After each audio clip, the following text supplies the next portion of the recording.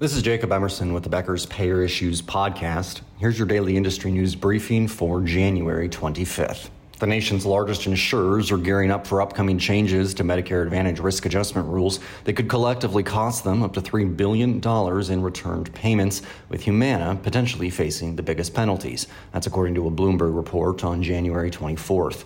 The proposed rule from CMS, first published in 2018, would use extrapolation and risk adjustment data validation contract-level audits, beginning with 2011 and including all subsequent audits. A fee-for-service adjuster would not be applied to audit findings, which calculates a permissible level of payment errors. To date, nearly every major insurance company has been accused of or settled allegations of Medicare Advantage fraud from the federal government. Payers have been accused of exploiting the program through upcoding schemes that make patients appear sicker on medical records than they actually are, thereby leading to higher payments from CMS. Insurers have disputed these claims.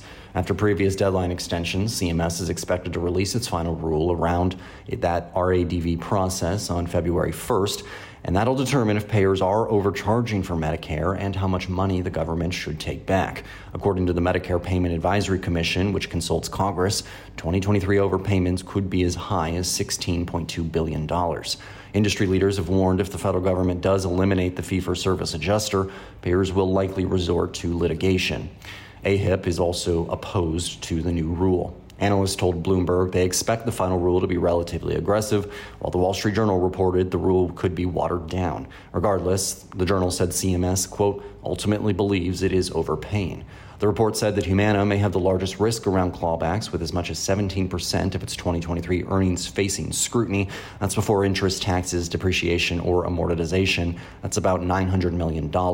Most other insurers could face penalties on 3% of their 2023 earnings. CMS estimated in 2018 that it could recover $650 million over a 3-year period, with $400 million each following year. Elevance Health has reported double-digit revenue growth and beat investor expectations in 2022, but the company posted a slight dip in profits year over year. That's according to its fourth quarter earnings report released January 25th. The company said on January 23rd that it intends to purchase Blue Cross and Blue Shield of Louisiana, the 15th state where the company would operate an Anthem BCBS plan. Elevance's total revenues in 2022 were over $156 billion, a 13% increase year over year. In the fourth quarter, revenues were just under $40 billion. In the fourth quarter, net income was $949 million, down 16.5% from the same period last year. Year-end net income was over $6 billion, down 1.3% from 2021. The company's benefit expense ratio was 89.4% in the fourth quarter and 87.4% in 2022. Total medical membership at Elevance is 47.5 million people as of December 31st, which is an increase of 2.2 million or 4.8% year over year. There are 31.4 million commercial and specialty members, 11.6 million Medicaid members, and nearly 2 million Medicare Advantage members.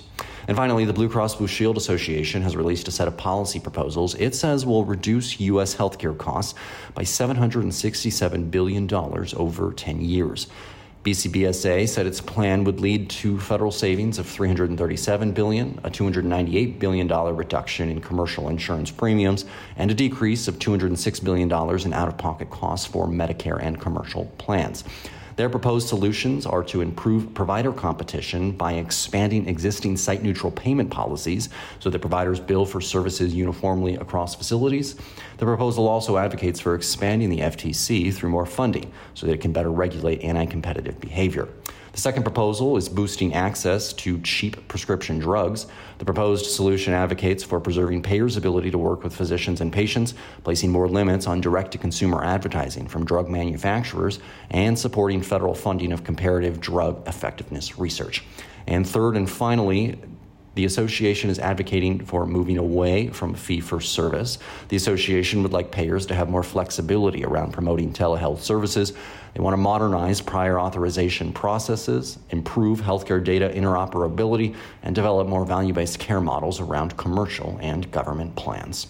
If you'd like the latest payer and healthcare industry news delivered to your inbox every morning, subscribe to the Becker's Payer Issues e-newsletter on our website at beckerspayer.com.